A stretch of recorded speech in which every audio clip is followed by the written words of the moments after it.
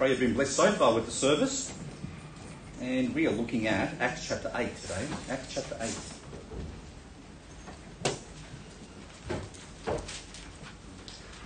And this is the same passage that Brother Isaac read for us already. But I'll just read the first portion as we look in this passage. I'm hoping to park ourselves here for the next couple of weeks and to do a bit of digging, because there's a whole lot of wonderful stuff in this passage and principles we can learn. And this guy called Philip is a very interesting character that we can gain a lot of insight from. So Acts chapter 8, and we'll just read from verses 26 to 31 this morning, and a special welcome to our visitors. I pray you're blessed by the sermon today as well. Acts 8:26. And the angel of the Lord spake unto Philip, saying, Arise, and go toward the south unto the way that goeth down from Jerusalem unto Gaza, which is desert. And he arose and went, and behold, a man of Ethiopia, an eunuch of great authority under Candace, queen of the Ethiopians, who had the charge of all her treasure, and had come to Jerusalem for to worship, was returning, and sitting in his chariot read Isaiah the prophet. And the Spirit said unto Philip, Go near, and join thyself to his chariot. And Philip ran thither to him, and heard him read the prophet Isaiah, and said, Understandest thou what thou readest? And he said, How can I, except some man should guide me? And he desired Philip that he would come up and sit with him. Let's go to the Lord in prayer and commit this time to him. Father, we thank you once again for this precious word that we can hold in our hands today and trust. We thank you for its the way it reveals your character and the way it is a mirror for us. And so we pray this morning that as we learn more of your ways, that you would open up our understanding, help that truth, Father, to guide our decisions and choices in life, and that we would be more focused on our Saviour as he leads us in the course of this world. For we ask for your blessing. So for every person who has their head bowed before you now, Father, I ask that you would bless them mightily because of this word that is being preached today. I ask this in the name of our precious Saviour, Jesus Christ. Amen.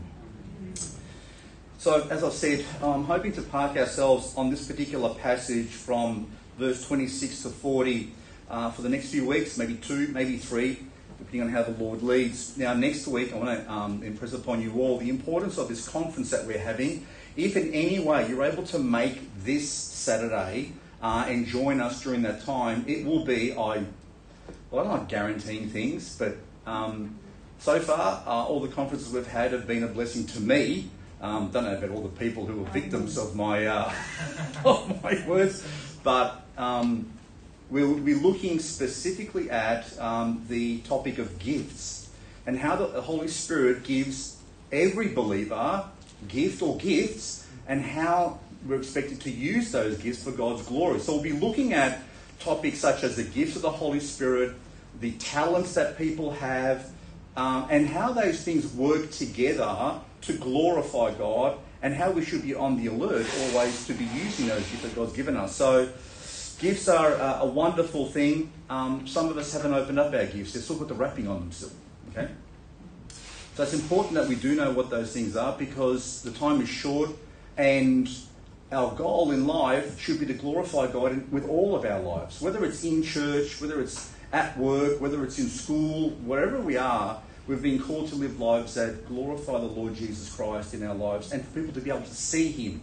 And that's really the major reason God gives us gifts. So today we're looking at this particular passage, and before we sort of begin, because this sermon today is really the introduction to this passage, okay? I learned a principle very early on in life, that when you read a passage in the Bible, context is important, okay? One thing I learned when studying cults and those types of organisations and things is that what they often do is they take a portion of Scripture out, and they'll read that thing, or they'll take a verse out by itself and they'll make a particular doctrine about that verse, but they haven't actually put it in the context of what the whole passage was, nor in the passage of what its historical context was, or anything else. The Bible is a fantastic document from the point of view it gives us the context almost every time. If you're wondering, but what does this mean or why it's there, if you read back a portion, or if you read that chapter in the context of the other chapters around it even, you will understand and be given the context and help you understand what that verse actually means. And this passage is no different to any of those. So we're going to be looking at, first of all, the background to this passage and how it was that Philip was called to go down to Gaza, which is desert around there, and what he was doing before this. So turn back to verse 1 of chapter 8. Verse 1 of chapter 8. And it says there, and Saul was consenting unto his death. Now that's the martyrdom of Stephen, okay? So we speak about Stephen as the first martyr in the church. And at that time there was a great persecution against the church, which was at Jerusalem. And they were all scattered abroad throughout the regions of Judea and Samaria, except the apostles. And devout men carried Stephen to his burial and made great lamentation over him. As for Saul, he made havoc of the church, entering into every house and hailing men and women, committed them to prison. So let's just stop there for a moment. So this is the context of how Philip ended up going to, ended up being in Samaria, first of all. And we're going to look at that passage in a minute as well. The church was going through, and beginning really with the stoning of Stephen as the first martyr of the church, was going through a great persecution. The Sanhedrin, the ruling council in Jerusalem, who managed the temple and all those types of things over there, who were Jews essentially and made up of Pharisees and Sadducees, you've heard those two names before, they were the Victorian parliaments, let's say, okay, with your Labour and Liberal. That's pretty much what they were. The difference is that they were religious as well. And so the Pharisees were the conservatives, the liberals. The Sadducees were the Labour Party, right? Okay, so that's essentially what happened, or what the situation in those days. And what they saw the Christians as was essentially a threat. So they attempted to drive them out of Jerusalem, out of the temple for sure, but out of Jerusalem. You may remember that in the earlier chapters, especially chapter 2 and chapter 3 of the book of Acts, you'll remember that it said that the early church were meeting daily where? In the temple. Right? So you had the apostles going into the temple, which is a huge complex essentially, and then under a particular portico they would be teaching Christianity and declaring the gospel. And so they'd meet there every day. And so believers would go there and they'd listen to the preachings of the Apostle Peter and John and whatever. And then they'd go, after that, they'd go to their homes and have lunch together. Okay? Problem with that. The Jews and the Sanhedrin saw Christianity as a cult. A cult that was growing right under their noses and in their backyard. And that made them very, very uncomfortable. And so, because of that, they decided to raise the level of heat, let's say. And they thought to themselves, we have to drive them out of here. And so what ends up happening is you have the Christians originally starting to meet in the temple, but then later on, they're not meeting in the temple anymore. Why? Because they didn't let them go back into the temple, and they started to persecute them because they were a threat to them. So the Jews saw Christianity as a perversion of Judaism. They were still Jews. They were all Jews, essentially. But they saw it as a perversion of Judaism. So their job was to preserve the right religion. And Christians were not that. They were a cult. And so they began a systematic cleansing of the temple and the capital.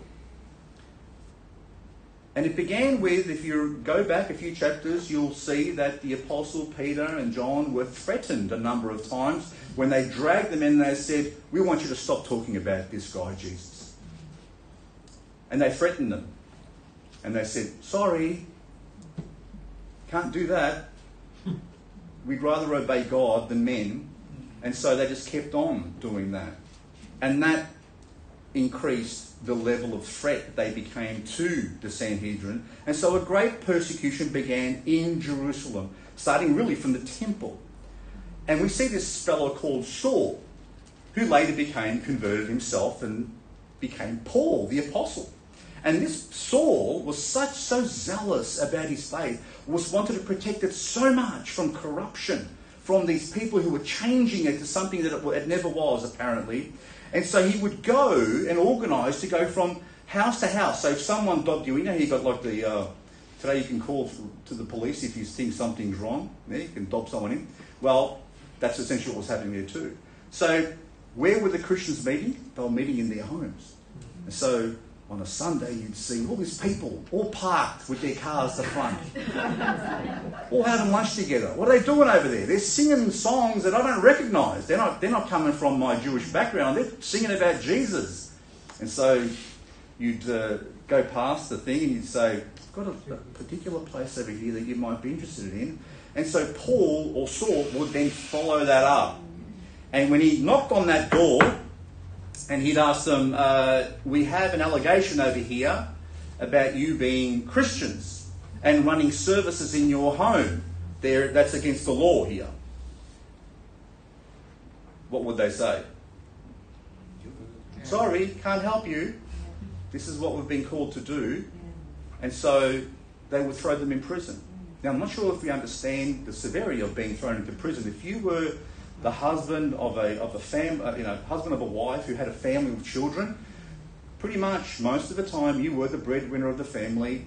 They didn't have bank accounts with thousands and thousands of dollars in there. And so if you were thrown into prison for 2 weeks and couldn't bring home food to your family, it caused a whole lot of problems. And so this threat increased more and more. And so it tells us here that if you read verse 1, it says, and the great persecution against the church was at Jerusalem, and they were all scattered abroad throughout the regions of Judea and Samaria, except the apostles. So the apostles hung back in Jerusalem, but many of the Christians who were being persecuted said, no, I'm out of here. And so they ended up leaving the capital and spreading out through Judea, which is the outer regions of that capital, the area around it, okay? And then some of them even went into more north, into Samaria.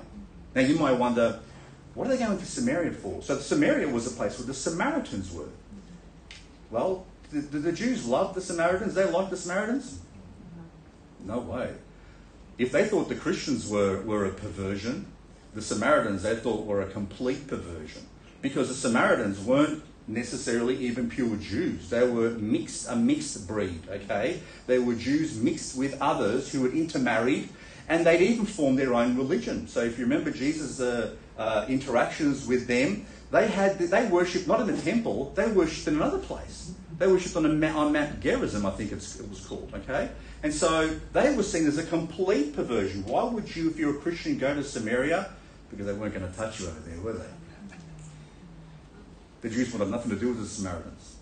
And so if you're a Christian going into Samaria, you didn't have a problem with the actual Sanhedrin coming chasing up there too.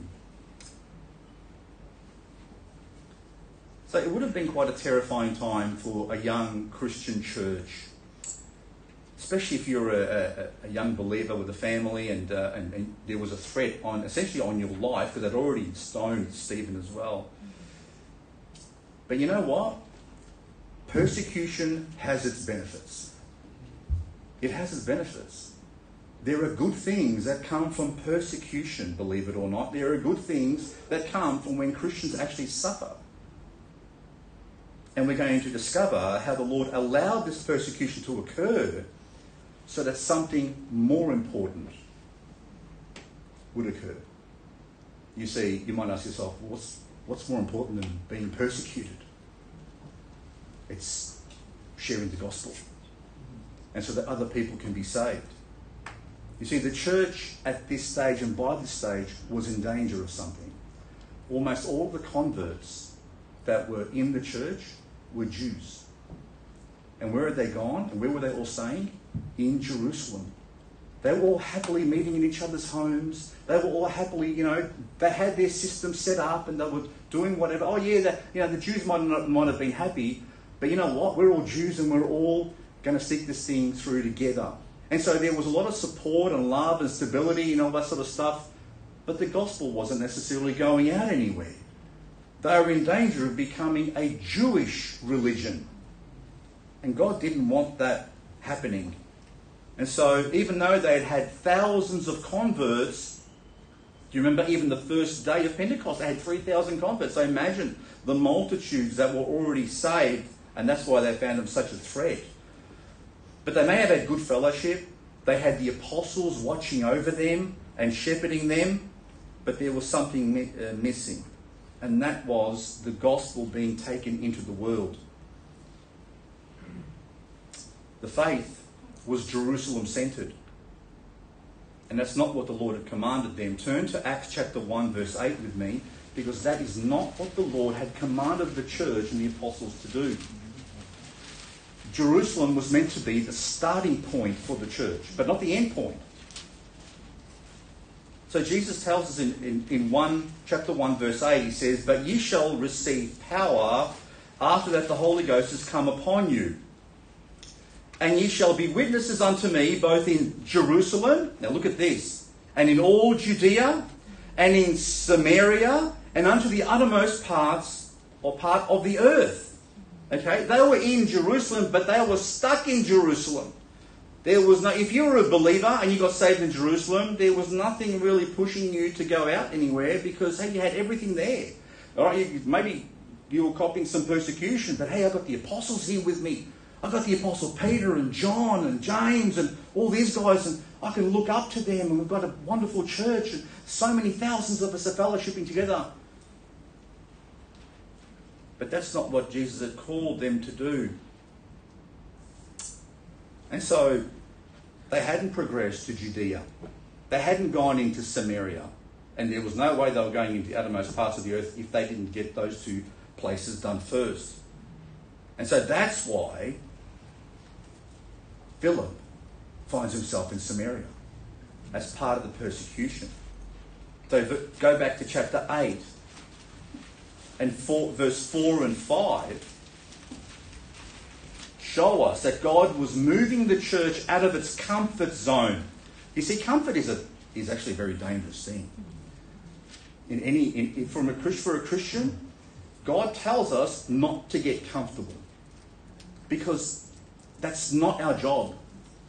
In this world, we are called pilgrims. We are called strangers. We are called to share the gospel despite the backlash.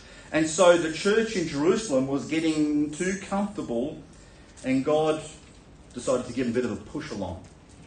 And so in Acts chapter 8 verse 4 it says, "And therefore they that were scattered abroad went everywhere, preaching the word. Then Philip went down to the city of Samaria and preached Christ unto there." So Philip, who was in Jerusalem as well originally, decided to go up to Samaria. He moved to Samaria and started preaching there. It's nice. It's not nice being scattered, is it? It wouldn't be a nice thing having all your friends scatter in all different directions. But the beautiful thing is that they shared their faith wherever they went. They shared their faith. And this is where we see Philip being mentioned here, who had, because of the persecution, travelled to Samaria, and he was preaching Christ to them there. Now, we don't know whether he settled in Samaria, but he was in Samaria. And look at verse 6. And it says, "And the people with one accord gave heed unto those things which Philip spake, hearing and seeing the miracles which he did. For unclean spirits, crying with loud voice, came out of many that were possessed with them, and many taken with palsies, and that were lame were healed. And there was great joy in that city." And so this Philip seems to be a pretty special guy. He preaches the gospel in a powerful way. He does miracles by both casting out demons and healing people who have diseases such as the palsies, if you were lame completely. He had a number of spiritual gifts by the looks of it, and he was bold enough to use them. So Samaria responds to Philip's preaching in a very positive way. They received it. And the city was filled with joy because of what he had done there. But now we find an interesting story that's built into this particular passage. In the midst of all this joy and this wonderful work that Philip was doing, there's something that happens which sort of sidetracks the whole thing. Look at Acts chapter 8 verse 9.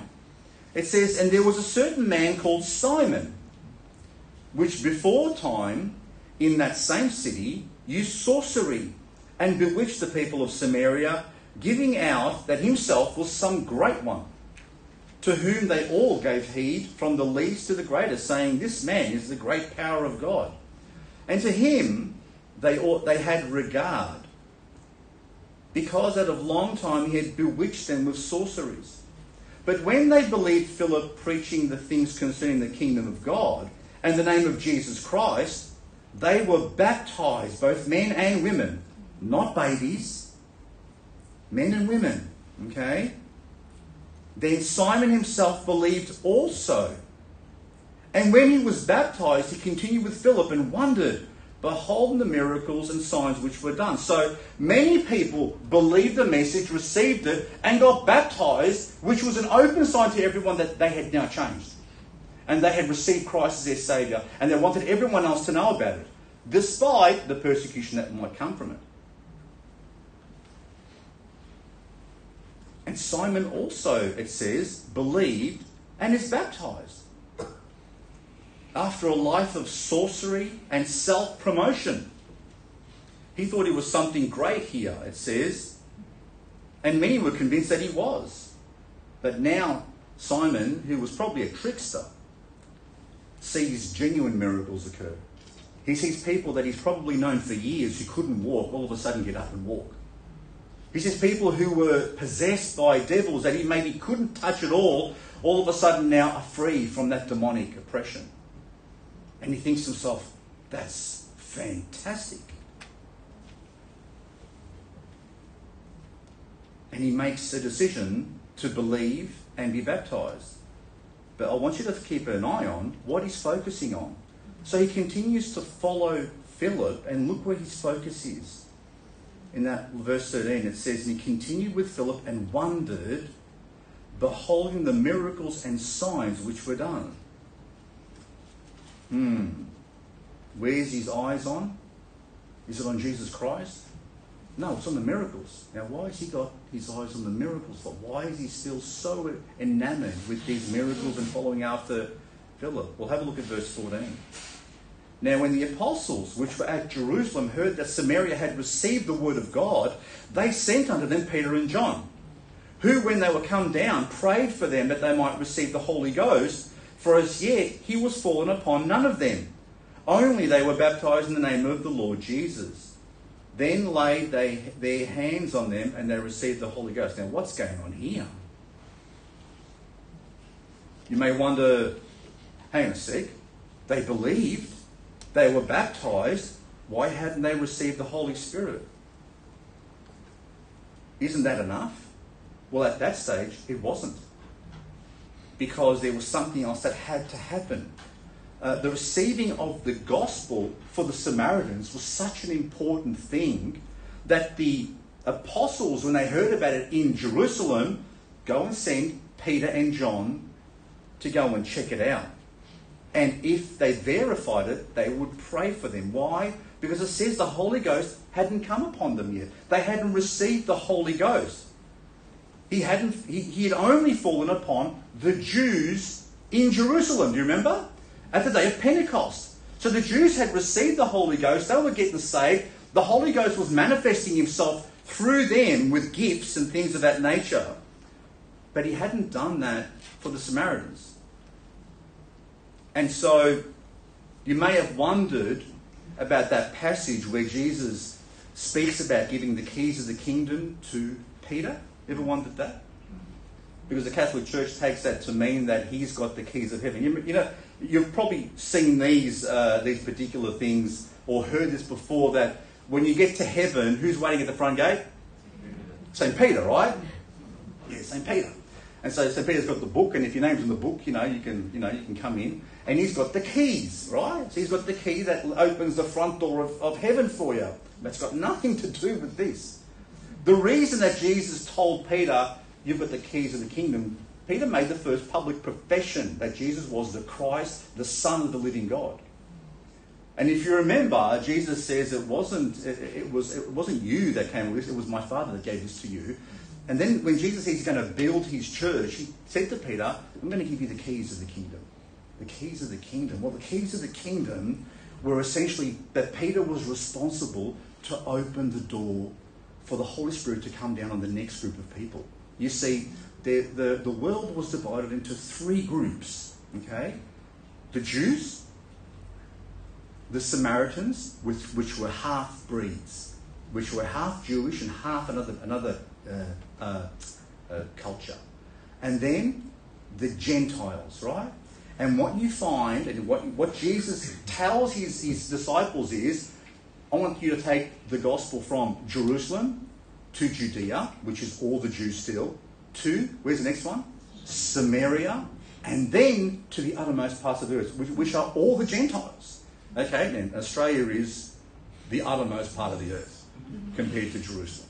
Okay, so the fellow, if you read the book of Acts, who was there when the Holy Spirit came down on each of those groups? It was Peter. He was there on the day of Pentecost. He now has heard that the Samaritans have believed, and so they send him down with John, and as they pray for them, the Holy Ghost comes down on them too. And then when the Gentiles get saved, guess who's there again? Peter. So Peter was like the guy who opened the door for the Spirit to come on each major group in the world.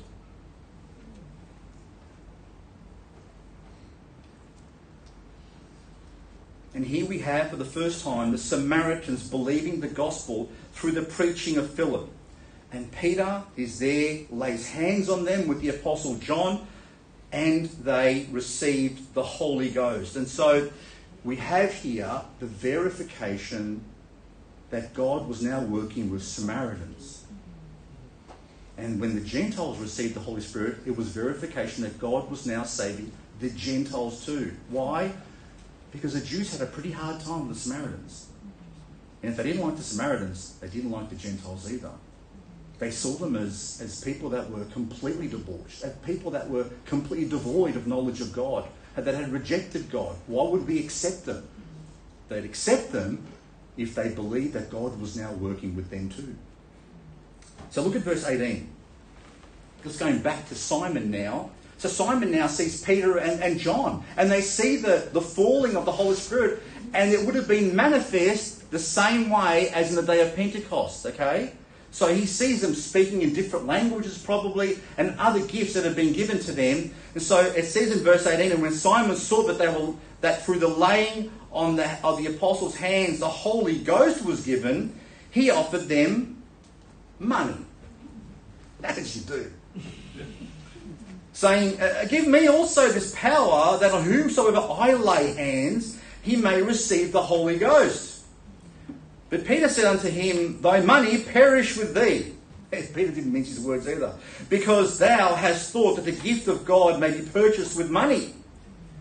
Thou hast neither part nor lot in this matter, for thy heart is not right in the sight of God. Repent therefore of this thy wickedness, and pray God, if perhaps the thought of thine heart may be forgiven thee. For I perceive that thou art in the gall of bitterness and in the bond of iniquity. Then answered Simon and said, Pray ye to the Lord for me, that none of these things which ye have spoken come upon me. Peter notices one thing immediately and realises Simon's not saved. Simon made a profession of faith. Simon even got baptised. But why did Simon get baptised and believe? Because Simon thought he was going to get something out of it. Simon thought, if I have this power, people will follow me. So who was Simon really focused on? Was he focused on the Lord Jesus Christ? No. He was focused on himself. And Peter saw this obviously and said, you're in the gall of bitterness. Your life is filled with iniquity. And pray you can repent of this. So he's saying to him essentially, pray that you can change your mind about this. That you won't put yourself first and you'll turn to Christ to be saved essentially. And Simon becomes fearful and says, please pray for me. That I won't die in that way. There's a lesson in here for us. And it's simply this. And it's not just for us in here, but when you talk to people out there, okay, not everyone who says they believe in the Lord Jesus Christ is actually saved or born again. There are some who have come to the Lord and even been baptized because they imagined they were going to gain something from it. And in this case, Simon thought he was going to gain power and influence. I'm sure you've heard, many of you have heard, that when Muslims who move out from the Middle East and migrate to, places like Europe and Australia, that many of them become Christians. Many become Christians because they believe that these are Christian countries, and by being a Christian you get better treatment and benefits. Have you heard of the cargo cult? The cargo cult, essentially, from what I understand it in PNG, and for places that are poor where the gospel's been brought, they see these American missionaries and European missionaries come in with all this expensive stuff. They've got mobile phones and they've got all this stuff. They've got nice clothes. And so they think when they see the cargo, when they see the planes drop the fantastic stuff that these guys have got, that God blesses them, right? And so they become Christians because they think God will give me this cargo as well. Does that make sense? They think that God blesses them by dropping stuff out of the sky because they're a particular thing. And so they join the Christian club thinking that they'll also receive this cargo. There are people who are becoming Christians today because they've been told that if you become a Christian, you will gain wealth, health and prosperity. Just turn on your TV and watch a Christian station and you'll see that come up over and over again. There are people who are apparently becoming Christians by an act of their, and this has been happening for a long time, by an act of their own parents. Their parents made the decision for them when they were born, and they're Christians today. Apparently they believe in Jesus because someone else made the decision. There are those who are apparently Christians because their family has always been that way. My parents are, my grandparents have been, and so I'm that way too because of them. Or there are people that are Christians apparently because it's their culture. And there are people who become Christians because they just want to fit in. Now you might say, well, how does that work out? One of the things that we notice in the US that's very different to here is that you can go into some towns over there and some states even where the majority of people are Christians. So you walk into the bank and the bank teller's Christian, you go to your supermarket and the people serving you behind the counter is Christian, and you go, everyone's Christian around you, which is really weird for us, right? But if you're not a Christian, the danger with that is if you're not a Christian, you won't fit into your society. So there are some people that even become Christian because they want to fit in. There are some people that are in church because church is a wonderful place to be. You get people who love you, that are generous, that are caring. There's a wonderful spirit that, that when you go there, you say, why wouldn't I want to be part of that? It's lovely. So they become Christians because of the benefits. Simon fell into a trap. He thought that being a Christian might give him some superpowers that would make him even more popular than he was before. But there are plenty of people in this world who are doing the same thing. And we need to be careful that we don't fall into this type of thinking. We need to be careful that we just don't assume that someone says to us they're a Christian and just assume that they automatically are. You see, the question is whether you will turn to Christ to be saved by Him. Whether you will put your faith in Him. Whether you will love Him. And remember, obedience is one of those things that actually proves that you love Him. Is it really Jesus that people trust? Or have they trusted the church? Or the denomination? Or maybe they've trusted a system? Or maybe they've trusted a religion? Or a Bible?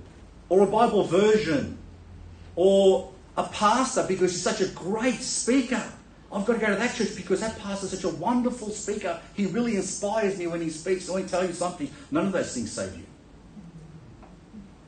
None of them. Not a church, not a Bible, not a pastor, not Christians around you. Those things do not save you. They may point you to be saved, but they won't save you. There's only one who can save, and that's Jesus Christ. And if you don't have him in your life, you have nothing. Nothing. And Simon had nothing, even though he thought he had something. Let's be careful about our own walk and our own lives.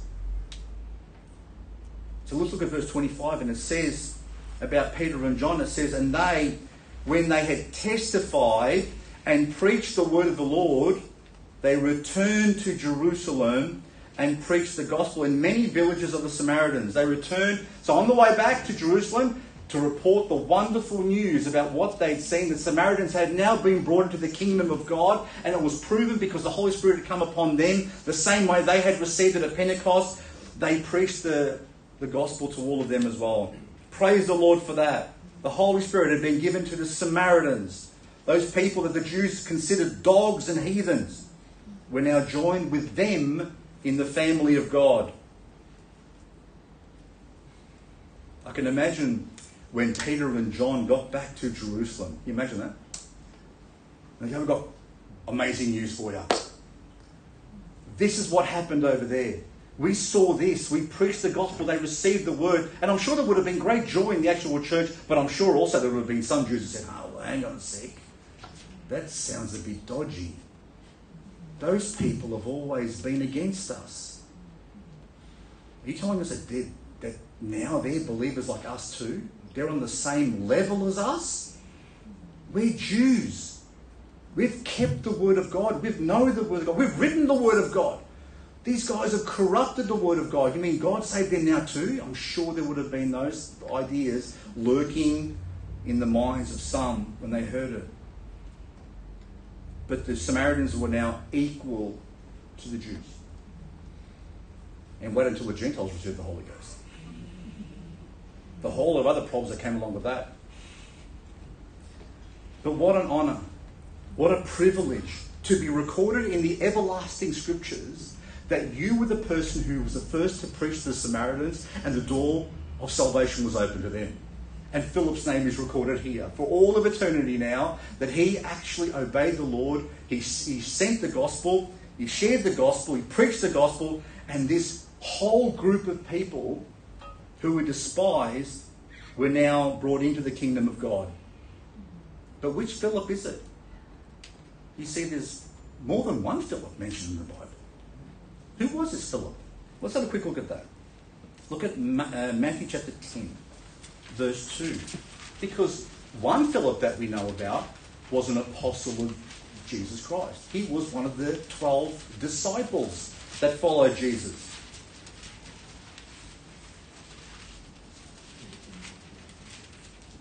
And it says, now the names of the 12 apostles are these. The first Simon, who was called Peter, and Andrew his brother, James the son of Zebedee, and John his brother, Philip, and Bartholomew, Thomas, and Matthew the publican, James the son of Alphaeus, and Lebbaeus, whose surname was Thaddeus, Simon the Canaanite, and Judas Iscariot, who also betrayed him. And so we see here that Philip was one of the apostles, one of the 12 apostles, along with Peter and the others. Could it have been him? Well, that's one option. The other option is that he was Philip the deacon. Okay? And we see him being mentioned. Look at Acts chapter 6, verse 2. Acts chapter 6, verse 2.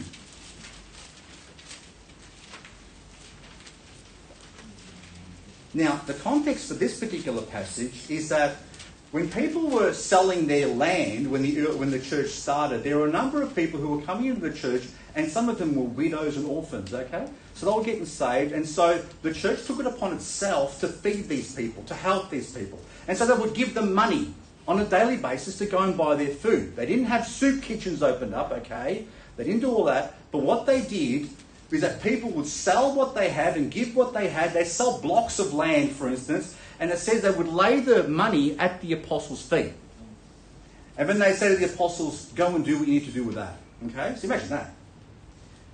They'd sell a block of land or a house that they didn't need, and they'd throw it at the apostles' feet, or maybe a house they did need, and they still sold it anyway. And so the apostles had a problem in that they wanted to preach the word of God. But here they are counting money and then working out who to give it to. And then there was a dispute that happened because the Greeks, okay, those of a Greek background, who were still Jews but had a Greek background, were saying, our women, our widows aren't being looked after here. The Jews are being looked after more, but we're not.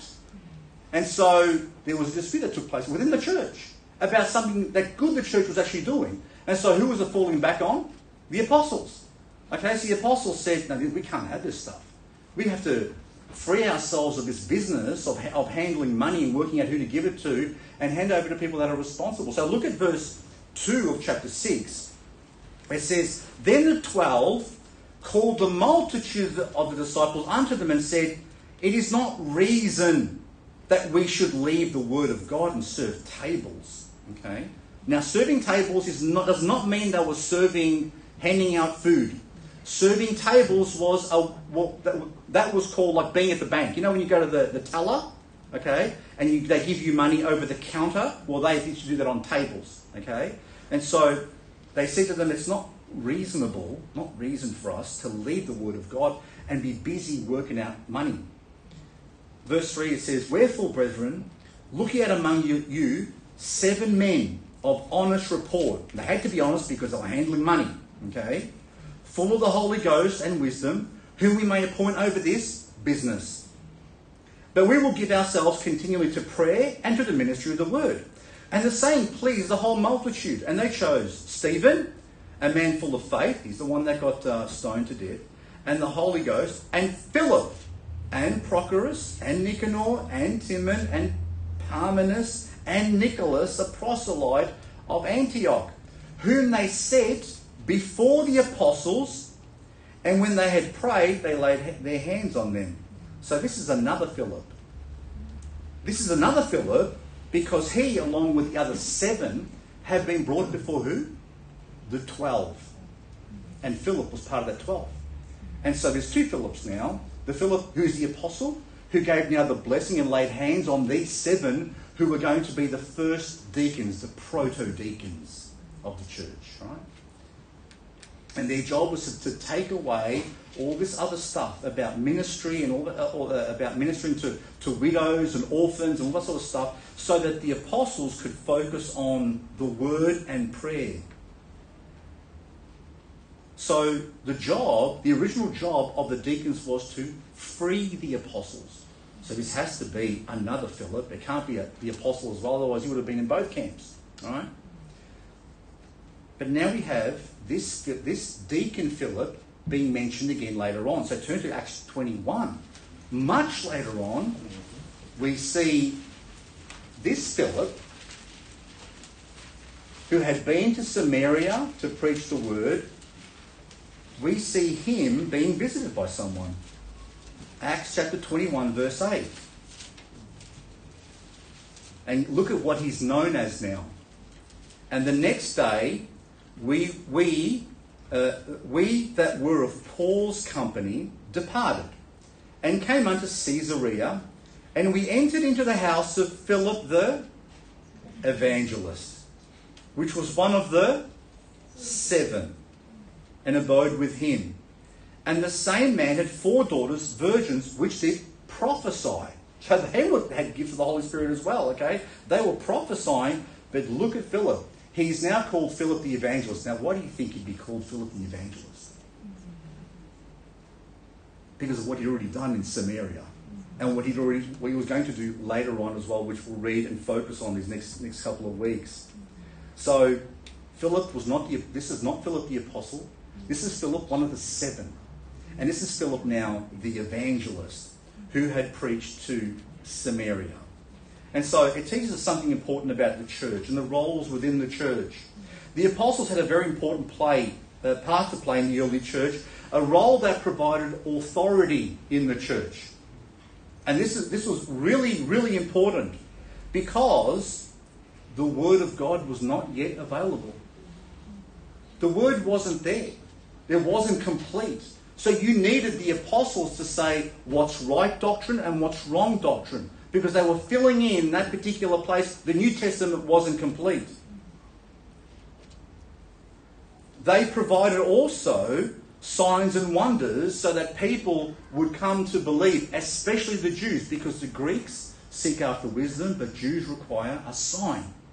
And so their job was twofold. They shepherd the church and give it the authority it needed while the New Testament was not complete, okay, when it comes down to doctrine. And they were the ones who were given preeminent gifts concerning miracles that would convince the Jews that the gospel was real and that Jesus Christ was real. And that's why we don't have apostles today. If anyone calls himself an apostle on TV or anywhere else, they're pulling your leg. There are no apostles today because those two things have been satisfied. The Word of God was complete by about 90 AD, and the Jews had their opportunity to receive Jesus as their king, but around 70 AD, the Romans destroyed the temple completely. And that door was closed until Jesus returned. Until the second coming of the Messiah. And you know what happens then? The temple's rebuilt. And they'll receive him as their king in that temple. But today, there is no need of apostles because the Word of God is complete. You know the authority we get our authority from today? The Word of God. There is no more need of apostles as the authority. A pastor is not the authority when it comes to truth. No, it's the Word of God that's the authority when it comes to truth. So there's no more need of that particular authority. But the relationship between the apostles and deacons is similar to the relationship between a pastor and deacons. Because the deacons are still called to take on those responsibilities which free up the pastor to minister the word. And so that's why there are only two positions in the church, what we call officers in the New Testament, and they are the pastor, also known as the deacon, also known as elder, which is a formal position in the church, and the other one is the deacons. Okay? And that has continued from that. So let's go quickly back to Philip the evangelist. So after Philip has spent time preaching the gospel in Samaria, we see the Holy Ghost speaking to him in some sort of miraculous fashion. Look at Acts 8:26. And so it says there, and the angel of the Lord, Acts chapter 8 verse 26, the angel of the Lord spake unto Philip, saying, Arise, and go toward the south unto the way that goeth down from Jerusalem unto Gaza, which is desert. So Philip had just spent good time preaching the gospel to the Samaritans. He'd seen the apostles come and do this wonderful thing where they prayed on them and the Holy Spirit came down on them as well. But now God speaks to him after his first missionary trip, and he must have been, he was rapt.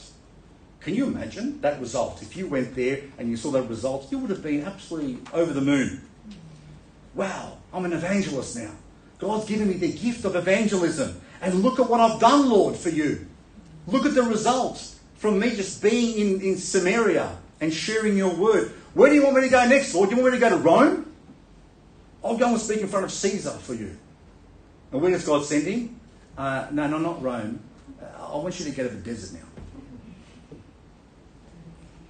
And you might, if you're Philip, you might say, but Lord, I'm capable of so much more. The desert isn't the most obvious place that you'd want to go if you just spent time sharing the gospel with people and you had such a great response. Doesn't make sense from a pragmatic point of view. But you know something, and this is our lesson really. Sometimes the Lord will call you to do things which don't make the most obvious sense.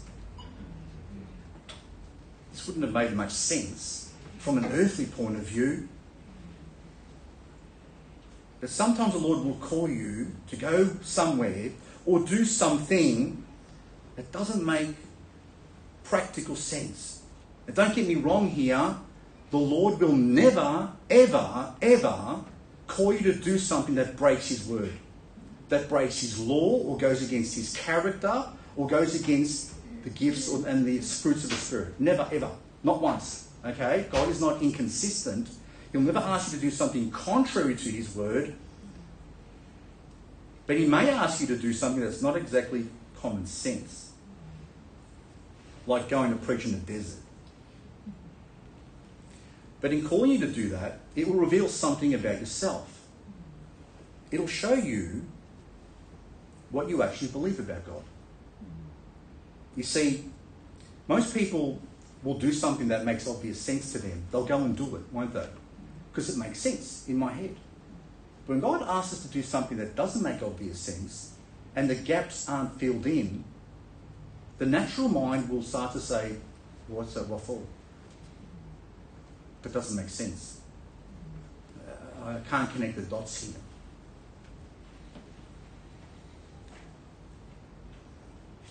What I can share with you this morning is that if God is asking you to do something, to make a change, to go somewhere, to go and fulfill something, he will make it clear.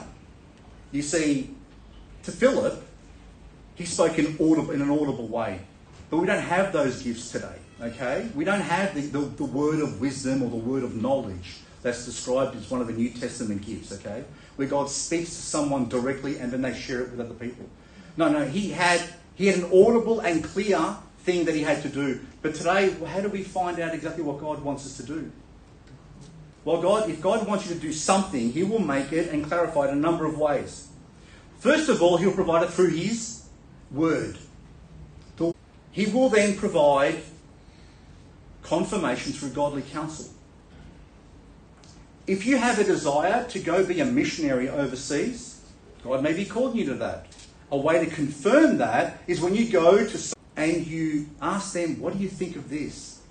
They will be a wonderful source of confirmation and they'll provide you with godly counsel. God will also provide clarification when you pray and ask for that clarification and the grace to receive it as well. And what God does wonderfully, which he has done in my life over and over again, when I'm too thick to understand what's God aligns the circumstances in front of me. He lines everything up. He does it. And all I have to say is, I don't understand fully. I don't know what's going on. But it looks to me you want me to go this next step here and then there. Why? I don't know. But you know what? I'll go that direction. And God will do that for you over and over again if you simply say, I'm going to live by faith and not by sight. And so that's the feedback we get here from Philip. It says he doesn't question God. It doesn't say, oh God, surely I've got something better to do with my time. No, he simply says, verse 26. And that's where he meets the man of Ethiopia, which we'll look at next week. But look at the response. He obeyed in a simple and determined fashion. All the 1, 10, 100, whether he was going to be killed along the way, he had no idea of all the details of this thing. He simply knew God said, I want you to go to that desert down to Gaza. And we see him, he arose and went. Philip had faith. Faith. And that faith led to obedience, which I was talking about this morning during communion. He knew all the details, he didn't need to know them, that he simply got up and started his way down there. His faith was revealed by his obedience. This morning as we close, as we see teach us what faith looks like, do you obey when God calls you to do something? Is God calling you to do something now? Or has he been asking you to do something maybe for weeks and months and you've been saying, sorry, no, I can't do that. I don't know how that works, so I'll have to put that one to the side. My life. Then do that. Let me ask you a question this morning. Where are you with your obedience? When you open up the Word of God and it says, to love your brethren, to forgive. When it tells us obvious things to do that are the fruits of the Spirit, do you consider, oh, I haven't been forgiving to that person? Or I'm caught up with other things outside of with the Word of God rather than focusing on that? Do you obey the Word of God, or do we offer excuses? Because God speaks to us through His Word now. And if we can't perform and obey the simple Word, how on earth do we expect God is going to call us to greater things? Do you obey the Lord when He calls you to do something or to go somewhere? Faithful. Do you pray? Was there an excuse not to pray? Do you read His Word? Or are there plenty of excuses not to read His Word? Do you come to church on a regular basis? And I speak to those who are watching online. If you could be in church this morning, but you found a reason to be home, will that cut it with the Lord if you had to give an answer to Him? You see, the Bible teaches us that we love the brethren. Jesus actually said, one of the signs that you're saved is your love of the brethren. Now, if you can't hang around your brethren, if you don't care enough about your brethren that you can't even spend some hours with them on a Sunday morning because you're too busy, or your lifestyle's got too many things that are more important than that, then let me ask you this morning, what type of love do you actually have?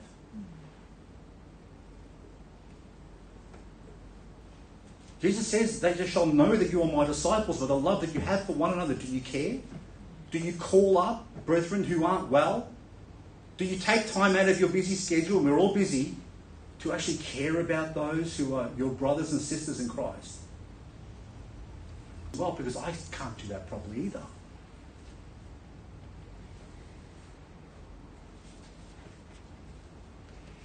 When was the last time we moved ourselves to the Lord? We moved about the walk. The early church in Jerusalem got comfortable. They didn't want to move. And the Lord moved them. So my question to you this morning is, how comfortable are you in this world? Are you so comfortable with the world that church takes second, third and fourth place? Are you so comfortable in this world that Jesus and time with Him is coming second and third? Please ask yourself that question. I can't answer these questions for you, but in the end, ultimately, what you bring into eternity will depend on how honest you are with yourself. Let's be faithful and obedient. Let's remember how much He loved us. And let's love Him back. God bless you. Brother Don, would you lead us in that final hymn? Thank you.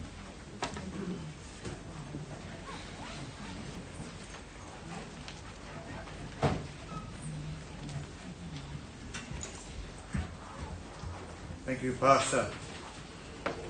Time for us to conclude this morning. Good to have you with us, and those that are watching on the screen, good to have you with us, and hopefully we'll see you here one day with us and to be in our family here at Faith Baptist Church as we meet each week. We're going to sing our last hymn, number 252. 252, only trust Him. There's only one thing to do, just trust in the Lord. 252, let's stand and sing this together. Come Every Soul by Sino Press, number 252. Together we are singing. Every soul by Sino Press, there's mercy with the Lord, and He will surely give you rest by trusting in His word.